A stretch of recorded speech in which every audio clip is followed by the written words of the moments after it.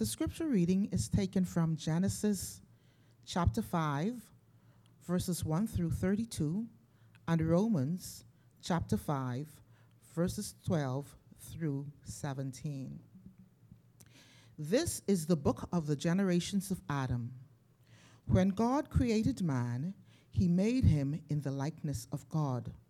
Male and female, he created them, and he blessed them, and named them man when they were created. When Adam had lived 130 years, he fathered a son in his own likeness, after his image, and named him Seth. The days of Adam after he fathered Seth were 800 years, and he had other sons and daughters. Thus, all the days that Adam lived were 930 years, and he died. When Seth had lived 105 years, he fathered Enosh. Seth lived, after he fathered Enosh, 807 years, and had other sons and daughters. Thus, all the days of Seth were 912 years, and he died. When Enosh had lived 90 years, he fathered Kenan. Enosh lived, after he fathered Kenan, 815 years, and had other sons and daughters. Thus, all the days of Enosh were 905 years, and he died. When Kenan lived 70 years, he fathered Mahalalel. Kenan lived, after he fathered Mahalalel, 840 years, and had other sons and daughters. Thus, all the days of Kenan were 910 years, and he died. When Mahalalel had lived 65 years, he fathered Jared. Mahalalel lived, after he fathered Jared, 830 years, and had other sons and daughters. Thus, all the days of Mahalalel were 895 years, and he died. When Jared lived 162 years, he fathered Enoch. Jared lived, after he fathered Enoch, 800 years, and had other sons and daughters. Thus, all the days of Jared were 962 years, and he died. When Enoch had lived 65 years, he fathered Methuselah. Enoch walked with God, after he fathered Methuselah 300 years, and had other sons and daughters. Thus, all the days of Enoch were 365 years. Enoch walked with God, and he was not, for God took him. When Methuselah had lived 187 years, he fathered Lamech. Methuselah lived, after he fathered Lamech, 782 years, and had other sons and daughters. Thus, all the days of Methuselah were 969 years, and he died. When Lamech had lived 182 years, he fathered a son and called his name Noah, saying, "Out of the ground that the Lord has cursed this one shall bring us relief from our work and from the painful toil of our hands." Lamech lived, after he fathered Noah, 595 years, and had other sons and daughters. Thus, all the days of Lamech were 777 years, and he died. After Noah was 500 years old, Noah fathered Shem, Ham, and Japheth. Romans 5, verses 1 through 12. Therefore, since we have been justified by faith, we have peace with God through our Lord Jesus Christ.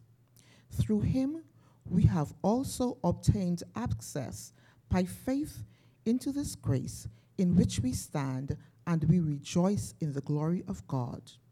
More than that, we rejoice in our sufferings, knowing that suffering produces endurance, and endurance produces character, and the character produces hope.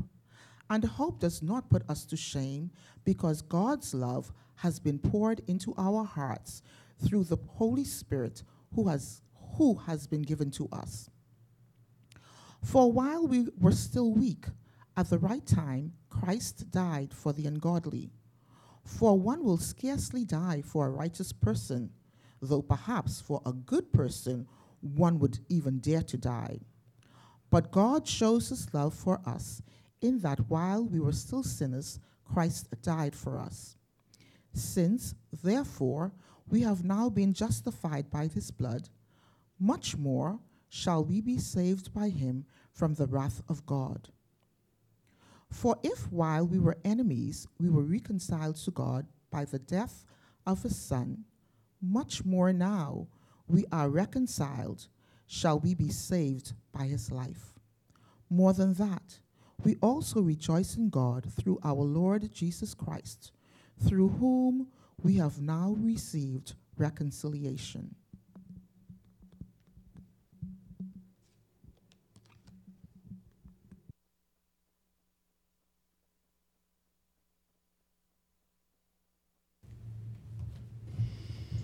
Thank you, Rose. Well, it would not surprise me if, having read Genesis 5, there might be those of you who are wondering, what's the point?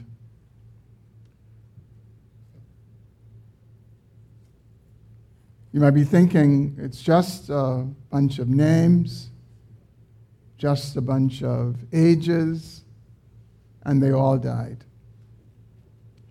Well, hopefully you're not thinking that way this morning. And I think the most appropriate way that we are able to approach this passage this morning is to remind ourselves that this is God's word. This is God's holy, inspired word. This passage in Genesis 5 is as inspired as the passage in Romans 5. Moses, under the inspiration of the Holy Spirit, wrote these words in Genesis 5, just as Paul, under the inspiration of the Holy Spirit, wrote those words in Romans 5. And God, in his wisdom and in his kindness, has preserved his word, all of it, including this lineage of Adam and Seth. He's preserved it for our good and for the glory of his name. And so I want to pray for us before we go further, that the Lord would open our eyes and our hearts that we might receive all of his word this morning. Father, we thank you that you are the sovereign Lord. We thank you that you moved upon men to write your word, and they have given to us the very words of God. Lord, these are ancient words, but these are true words, and these are still relevant words. So would you speak to our hearts through them this morning? You know where each one of us is, and you know what each one of us needs. And Lord, I pray that you would speak to us. Would you grant me grace, O Lord, to be faithful, to proclaim the truth of your word to your people this morning. We ask that you be glorified in the preaching of your word. In Jesus' name, amen. Well, last week we considered Genesis 4, where we looked at Cain and we saw the outcome of Cain after he had been punished by the Lord to be a fugitive in the earth. And we saw how Cain went and he had children, and one of his sons was Lamech. And Lamech defined the line of Cain. He defined what Cain had become. And despite the innovations that we saw in the line of Cain, there was one of his sons was the father of agricultural innovation, the other one of the arts, and the other one of mechanical engineering. We saw that the line of Cain, because of sin, was marked by murder and violence. And we saw how Lamech celebrated a murder that he committed. He bragged to his wives and poetry and song that he killed a man for simply striking him. We also saw last week how the Lord graciously visited Adam and Eve and gave them another son, whom they named Seth, as a replacement for Abel, whom Cain killed. And we then saw how it was through Seth and the son that he had, Enosh, that men began to call on the name of the Lord. People began to call on Yahweh, the true and the living God. And now we've come to a new section in Genesis chapter 5. And Moses signals to us that this is a new section by a formula of words that he uses throughout the book of Genesis. 10 times Moses uses this set of words where he says, this is the book of the generations. It's the second time that he does it. The first time was in chapter 2, but he does it now for the second time, and he signals to us this is a new section of the book. He's going to do this 8 more times, but we now come to the second time that he does it. He's signaling a new section in this narrative, in this argument that he is putting before the children of Israel, whom the Lord had rescued out of Egyptian bondage. Moses takes the time to chronicle this genealogy from Adam to Noah. And I think the question is, what's the point? What is the point of this? And I believe that we can make a lot of observations from it. But I think if we follow the narrative, if we follow the storyline, and if we remember the argument that Moses is seeking to make to the children of Israel, that God is the true and the living God, that he is the creator, he is the redeemer, he is the one who brought them out of Egypt, and he is the one who's taken them into the promised land. If we remember that, I think when we come to this particular part of the narrative, and we just see this list of obituaries, these short obituaries, 8 of them, ending all the same way, and he died. I think what we'll be able to see, the point that Moses seeks to make by giving us this chronicle of obituaries, is that the certainty of death flowed from Adam's sin, and the hope of redemption flowed from God's promise. I think that is the argument that Moses is making by taking the time to chronicle these obituaries and these deaths that we find in chapter 5. He wants us to see the certainty of death that flowed from Adam's sin. But he also wants us to see the hope of redemption that flowed from God's promise, and both are contained in this chapter. And so this morning I have 2 simple points. 2 simple points from this somewhat lengthy chapter, Genesis chapter 5. And the first point is the certainty of death. This list of obituaries cataloging the deaths of 8 men in Genesis 5, starting with Adam, it reinforces the truthfulness of God's word regarding the consequence of sin. The certainty of death is a consequence of sin. And 8 times we read it in Genesis 5, and he died. Now, this genealogy only covers men, and particular men in the line. But we know this is true of all of them. They were not the only ones who died. They all died. Everyone who descended through Adam died. The men died. The women died. And the reason they died is that death is a consequence that came to all people from Adam's sin. And that's the point that the Apostle Paul makes in Romans 5, in the passage that was read earlier. He makes the point that in Adam all die. All die in Adam. But Scripture teaches that God preserved two men from death. We read about one of them here, Enoch, in this chronicle of obituaries. Enoch, we read that he did not die, and the other person who did not die is Elijah. We read about him in 2 Kings chapter 2. But through Adam, death came to everyone else. And even for those of us who may not see death because the Lord may come sooner, death is in us. Every single one of us has death in our DNA, and if the Lord doesn't come sooner, we will go the way of all the earth. But notice how Genesis 5 opens. Before we're told about all the death that takes place, excuse me, the first thing that Moses does is he gives this reminder of what God did in creation. What God did in creation was God created man in the likeness of God. He created man in the likeness of God. And then we read that Adam had a son, Seth, in his likeness.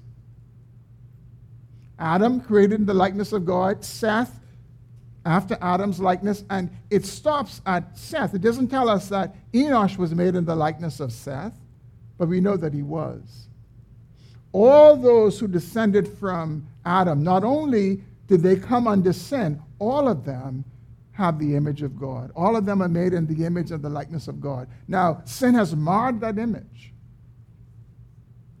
Sin has tainted that image, but that image is still the same in the sense that we are created in the image of God. Every person without exception. And this is something that we must remember. Every time we meet another human being, it doesn't matter who they are, it doesn't matter what their circumstances are, that is a person who is made in the image of God. They could be in the depths of sin.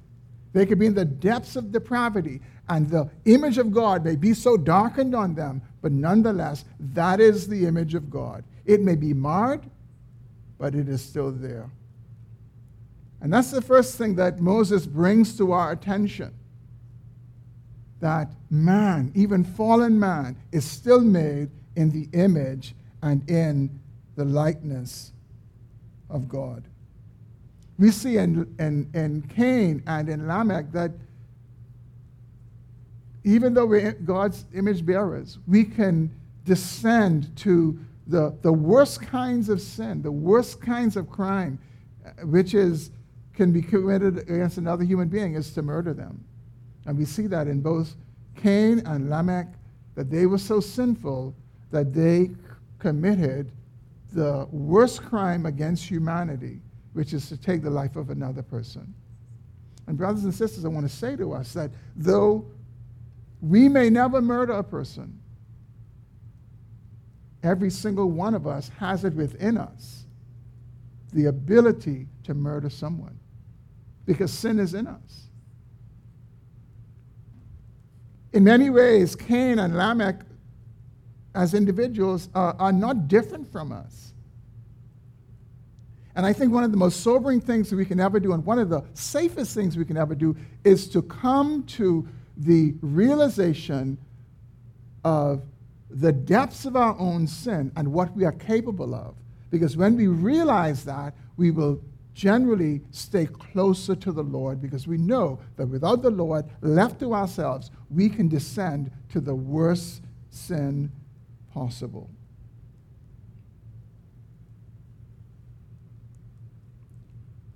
And so I think the overarching point that Moses wants us to see in this chronicle of these obituaries is that God's word proved to be true and Satan's proved to be a lie. God said, the day you eat off of this tree, the day you're going to die. And it wasn't just for Adam, it was all in Adam's line. Adam brought death to every single person. The consequence of his sin affected all of humanity. Satan's word proved to be a lie. Satan said to them, you won't really die. You're going to become like God. You're going to have the ability to know good from evil. And Adam and Eve believed Satan, and they did die. First, they died spiritually, and we see this, how they were separated from God, and then they were banished from the garden. And now we see in Genesis 5 this repetition of physical death that came starting with Adam and continuing through those who descended from him. And notice in Genesis 5 that even though they lived very long, Methuselah lived 969 years. In the end, the last word on Methuselah was, and he died. No matter how long they lived, and they died. And I imagine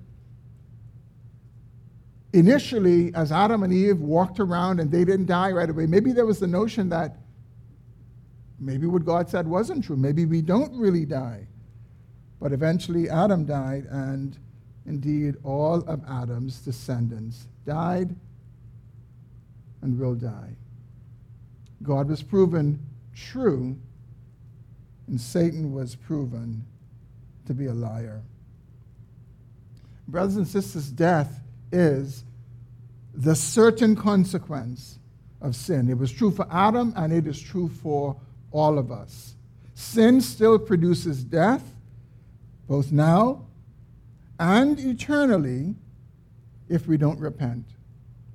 And yet, today, it is so easy to buy Satan's lie just as Adam did. It is so easy to ignore the truth of God's word, that sin will not bring us death. And we follow in the footsteps of Adam. And we go our own way with our own wisdom. God told Adam one specific command. Don't eat off of this particular tree. Eat of all the others, you're free to, but this one, don't eat off of it. And today, God calls us to obedience. He calls us to take his word, all of it, and to take it seriously and to try to live by it. And we will not do that perfectly. We will not do that perfectly. Our best efforts in seeking to obey all that God has called us to do, we will fall short of perfect obedience. But falling short in an effort to obey the Lord is very different from open disobedience against the Lord. And yet there are those who claim to belong to the Lord, claim to be following Christ, and they are consciously and intentionally disobeying God and being wise in their own eyes, just as Adam was, ignoring the fact that Adam's disobedience brought sin and death. And there are no exceptions to Adam's disobedience. None of us is an exception. None of us is able to disobey God and get a different outcome than Adam did. Sin will bring us spiritual death, and if we do not repent, sin will bring us final death. And so 8 times we have this repetition of words, and he died, and it reminds us of the certainty of death as a result of Adam's sin. And when we remind ourselves of where the human race finds itself in Genesis 5, compared to where the human race was in Genesis 1 and Genesis 2, it is nothing short of heartbreaking. Genesis 5 is dark. It is depressing. It is underscored by these repeated words, and he died, and he died, and he died. But this genealogy of Adam and Seth not only reinforces the certainty of death because of Adam's sin. The good news this morning is that this genealogy of Adam and Seth also holds out the hope of redemption because of God's grace. And this is my second and final point. The hope of redemption. But this hope of redemption is easy to miss in the midst of all this death and darkness. The hope of redemption is seen in Genesis 5 in two men about whom it is not stated that they died. Those two men are Enoch and Noah. We read in verse 24, the last words spoken about Enoch, and they are not, and he died. They are, Enoch walked with God, and he was not, for God took him. Enoch is the seventh in the genealogy of Adam. From Adam to Enoch is 7 generations. And Enoch represents a break in the chain of death that was flowing from Adam. And listen to what the writer to the Hebrews says about Enoch in Hebrews 11, verse 5. He writes, by faith Enoch was taken up so that he should not see death. And he was not found because God had taken him. Now before he was taken, he was commended as having pleased God. So Enoch is surrounded by dying people, but Enoch does not die. Now, why does Enoch not die? Does Enoch not die because Enoch is perfect? Did Enoch not die because he had no sin? No. Enoch was a descendant of Adam. In Adam, all die. In Adam, sin comes to all. And so Enoch walked with God, not perfectly, he could not have. There's only one who has walked perfectly and obeyed God perfectly, and that's the Lord Jesus Christ. But Enoch walked with God sufficiently that God was pleased with Enoch, as the writer to the Hebrews tells us. And so God took him to heaven, God preserved him from death, and God spared him the wickedness that was all around him. And I think you'll see next week as we begin to work our way through Genesis chapter 6 that things were bad on the earth. The earth was sinful, the earth was violent, and if you think that we live at a bad time now, no, this was a very bad time. And God lifted Enoch out of that. God did not allow Enoch to live out those hundreds of years more in this sinful world because he was a man who walked with God consistently and wanted to be with God, and God took him. And God took Enoch to himself. But if God didn't take Enoch, he was going to die. If God did not take Enoch at age 365, Enoch would have died because Enoch was a sinner like the rest of Adam's fallen race. But God mercifully took Enoch out of all of the sin and all of the violence that was on the face of the earth. I suspect Enoch longed to be with God. In the midst of all of that, he day by day walked with God. And I think we can only imagine how difficult it must have been for Enoch at that time to have this testimony of walking with the Lord. An incredible thing. But let us remember that he was not a perfect man. He was a man who received God's grace that just spared him the sin and the death that is the lot of all of those who live in this fallen world. And so in taking Enoch and not allowing him to see death, what God does is he holds out to his people broadly this hope of redemption that is in the gospel promise that he made back in Genesis chapter 3.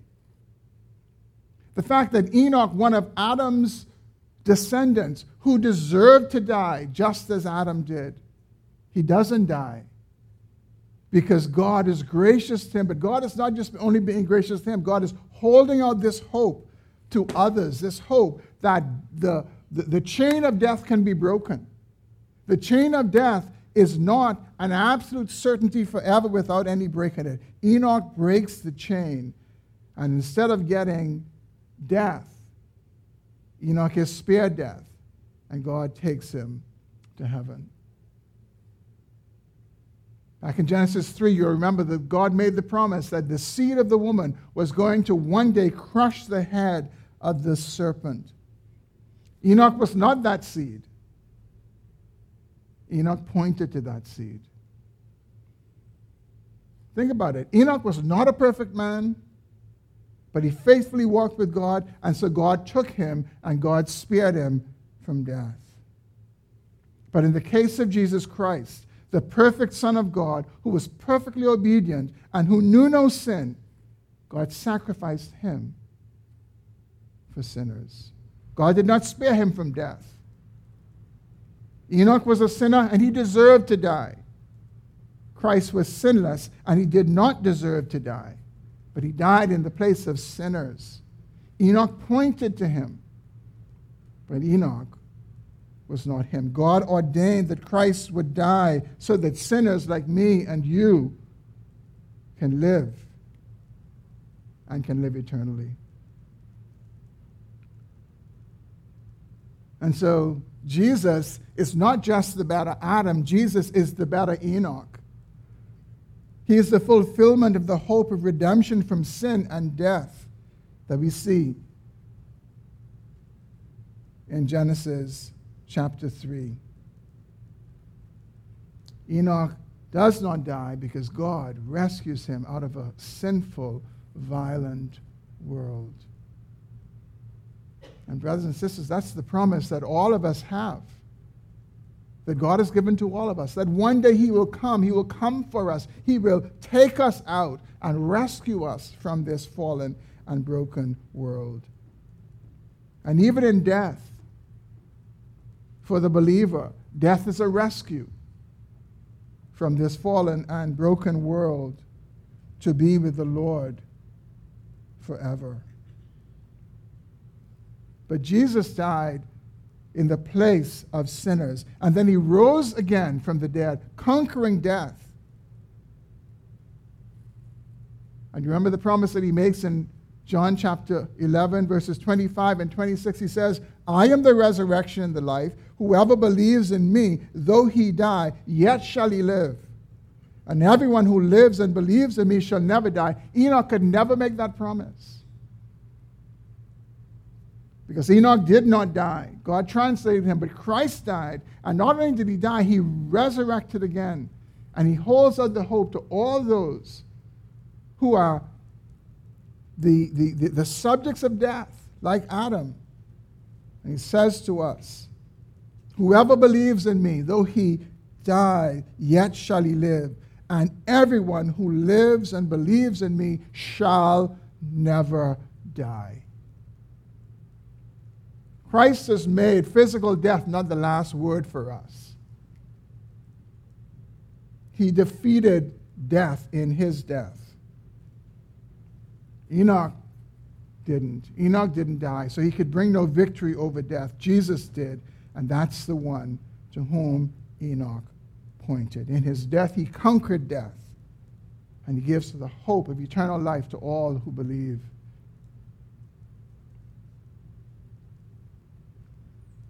But he also conquered sin. Enoch was delivered from a sinful world, but Jesus lives sinlessly in this world, and he is the source of our hope for victory over sin, now and finally when he will deliver us from sin. But in Genesis 5, Enoch is not the only hope of redemption that is held out to us. We also see this hope in Noah. In Genesis 5, 28 through 32, we don't read the words about Noah and he died. Genesis 5, 28 to 32, that's the obituary, or that's the chronology about Noah, but no words there say that he died. Now, of course, as we read further on, at the end of chapter 9, we see that he died. Noah died. He was 950 years old when he died, and when you read that to the end of chapter 9, you'll see those words written about Noah as well, and he died. But Moses, again, Moses is, he's making an argument and he's laying it out in a certain way. So he doesn't tell us at this point that Noah dies. He tells us later that Noah dies, and he tells us that Noah dies with the same formula of words, and he died, as he does with these other ones. But look again what we read about Noah in verses 28 to 29. It says, when Lamech had lived 122 years, he fathered a son and called his name Noah, saying, out of the ground that the Lord has cursed, this one shall bring us relief from our work and from the painful toil of our hands. Lamech called his son Noah for one reason. He didn't just wake up and say, I think Noah would be a good name for him.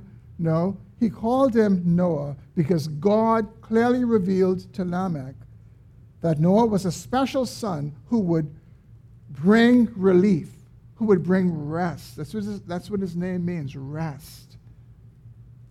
From this toil, this endless, painful toil of working the ground as a result of the curse that God spoke on the ground because of Adam's sin and his disobedience.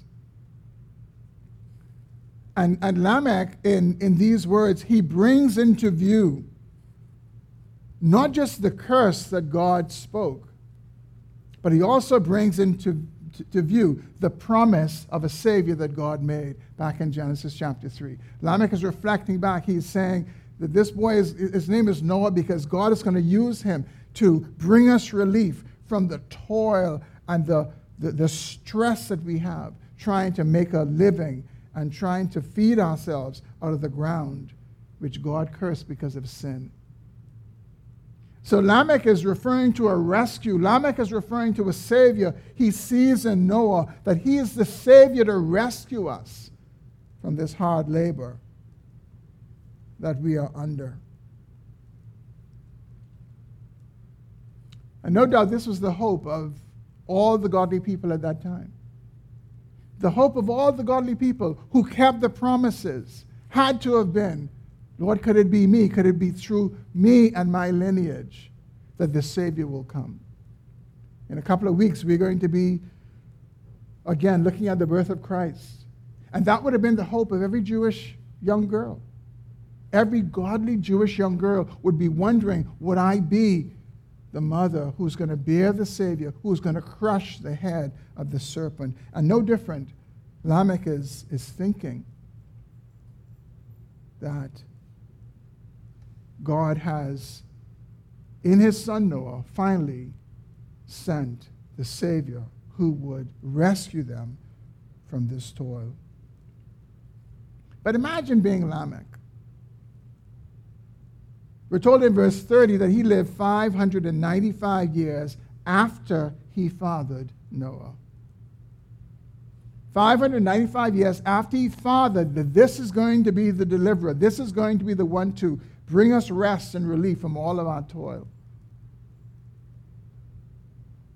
And then we're told in verse 30 as well that Lamech lived 777 years and he died.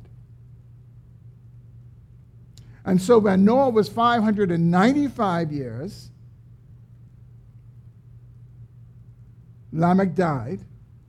And we read over in chapter 6 that Noah was 600 years when the flood started. So Lamech died 5 years before the flood came. Now, we don't know the point at which God spoke to Noah. We don't know if God had already spoken to Noah about the judgment he was going to bring before Lamech died, because when you read Genesis chapter 6, it doesn't give us any dates. It only tells us how old Noah was when the flood came. We don't know how long Noah preached. We don't know whether it was a week or a month or a year or several years. We're not told. But imagine being Lamech. You make that prophecy. A lot of people hear it. A lot of people know it. This is the one who's going to bring us rest. and no rest is coming. The only thing that we know was happening was violence and sin was increasing in the earth.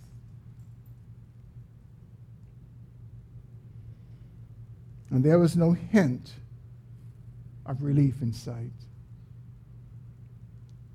And I think it reminds us that God's ways are not our ways. And not only was undoubtedly the timing not the timing that Lamech would have thought, the way that God brought that relief was not the way that Lamech would have thought. I don't think Lamech thought that the relief that God was going to bring through his son Noah was going to be through the way of a flood of judgment. A flood of judgment that was going to destroy everything and everyone except 8 people and the animals that God told Noah to bring into the ark. Lamech didn't have a hint of what God was going to do, didn't know how long this promise would take to be fulfilled. And though he didn't know that, ultimately, what Lamech was hoping for, the rest that he was hoping for, the relief that he was hoping for, was not through Noah, but it was through the one to whom Noah pointed. Noah pointed to the Lord Jesus Christ, because it is in Jesus Christ that this relief comes. It is in Jesus Christ that our toil is broken. And the toil that he breaks for us is the toil of sin. The toil of just striving day by day in the pain of sin. And you know, one of the best visuals that I often refer to talk about what sin is like, it's a picture that we're going to see when we get to the book of Genesis and we study how the children of Israel, when they were in slavery, they were told, go and find brick and go and find straw and make brick, and they had to do this every single day. That's like a life of sin. The hardness of that. Just finding straw and making brick every single day and getting nowhere with it. You're in perpetual slavery, and that is your life and that is your lot. Jesus Christ came, and he brought relief through that. He sets men free from the toil of sin. And Lamech was seeing through a glass darkly. Lamech thought it was Noah, but it wasn't Noah. It was the one to whom Noah pointed. It was the better Noah, Jesus Christ, who not only rescues us from some menial circumstance that we are in, he does much more. The rescue that he brings to us has eternal consequence. So you could rescue someone from physical slavery, and that really only has benefit for this life. But Jesus comes, and he rescues us from the slavery of sin, and he sets us free to serve the Lord. Sin and death came through the first Adam. Righteousness and life came through the last Adam, the Lord Jesus Christ. And so this hope of redemption, seen in both Enoch, who doesn't die, and in Noah, who brings this rest that we'll look at next week, through the flood that God brings on the earth. Both of them find their fulfillment in the Lord Jesus Christ. Both of them pointed forward to Jesus Christ. And I hope you're getting a sense of how God has written his word and how God is so patient to work out his redemptive purposes throughout the pages of Scripture. As dark and as black as Genesis 5 is, God has graciously placed in it this hope of redemption that he holds out to the world, that says to us that the darkness of Genesis 5 is not the final word. There is a hope of redemption. And not just a hope of redemption, because really it has already found its fulfillment in the Lord Jesus Christ. But God lives outside of time, and his ways are not our ways. And so he didn't bring this fulfillment of hope so suddenly. And perhaps it's God's way of just allowing us to get sin up to our heads. It's allowing us to see the depth of our sin, as we'll see next week in Genesis chapter 6, before he rescues us. Because sometimes we don't appreciate early rescue. We only appreciate rescue when we are absolutely drowning and we see that we are absolutely helpless and we are hopeless. And so God works out his redemptive purposes patiently, and he unfolds it over thousands of years. And so next week we're going to look at the next chapter, the next phase of the redemptive purposes of God in the form of a worldwide flood that he brings on the earth. And I pray you'll join us for that. Let's pray together. Lord, thank you for reminding us that death is a certainty that flows from sin, and that you have given us a promise of redemption, and from that promise flows the hope of redemption. Lord, I pray that you would help us all to leave this place this morning more convinced and convicted that your word is always true and Satan is always a liar. And when we obey your word, it leads to life. And when we disobey your word, it leads to death. God, would you put in all of our hearts this desire to serve you with our whole hearts, even though we fail and we fall short of that. God, may we earnestly seek to please you, and may we have upon our lives the mark of men and women, your sons and daughters, who seek to follow you and walk with you day by day. God, I pray for any who are present this morning who find themselves surrounded by darkness and despair. I pray that you'd give them eyes to see the hope of redemption that you're holding out to them, even as you held it out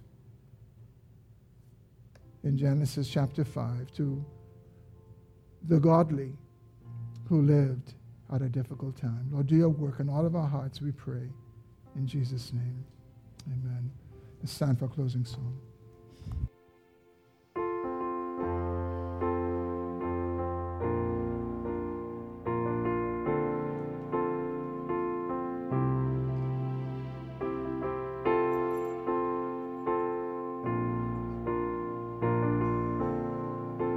Sing, come behold.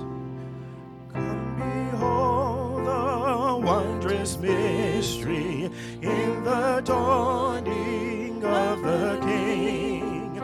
He, the fame of heaven's praises, rolled in frail humanity.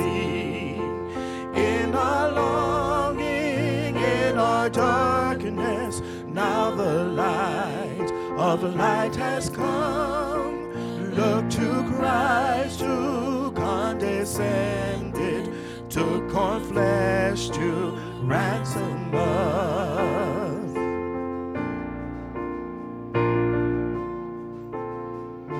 Verse 2, come behold the wondrous mystery. He, the perfect Son of Man, in his living, in his suffering, never trace nor stain of sin. See the true and better Adam come to save the hell-bound man. Christ, the great and sure fulfillment of the law, in him we stand.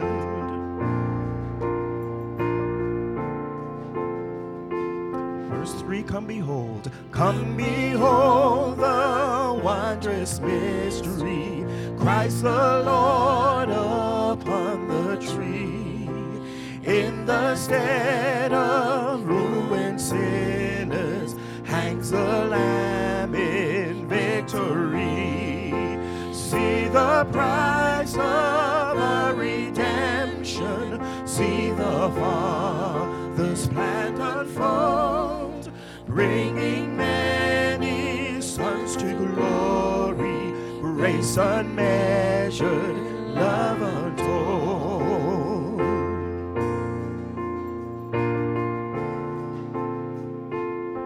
Verse 4, come behold the wondrous mystery, slain by death, the God of life.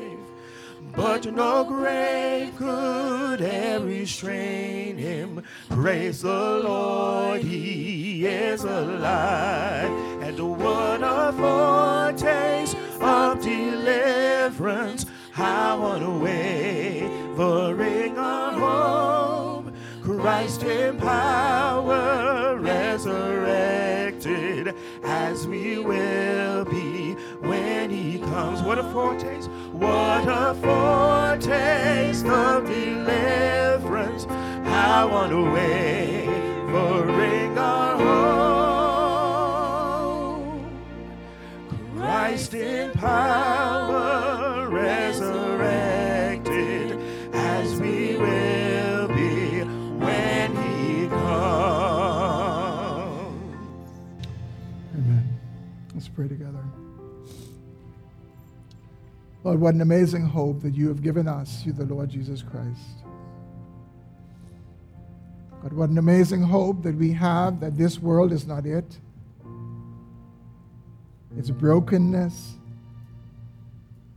its toil, its struggles, sickness and death is not the final word. Lord, we have a hope that endures beyond it all, because Jesus Christ came and lived and died and was resurrected victoriously, so that all those who put their trust in him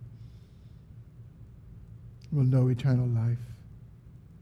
I thank you for that hope that we can have in the midst of a dark and a broken world. God, would you cause those of us who know the Savior to leave hiding this truth in our hearts, that no matter what we face in this life, we have this hope of final redemption, to be with you forever. And Lord, we pray for those who do not know the Savior. God, would you convict their hearts?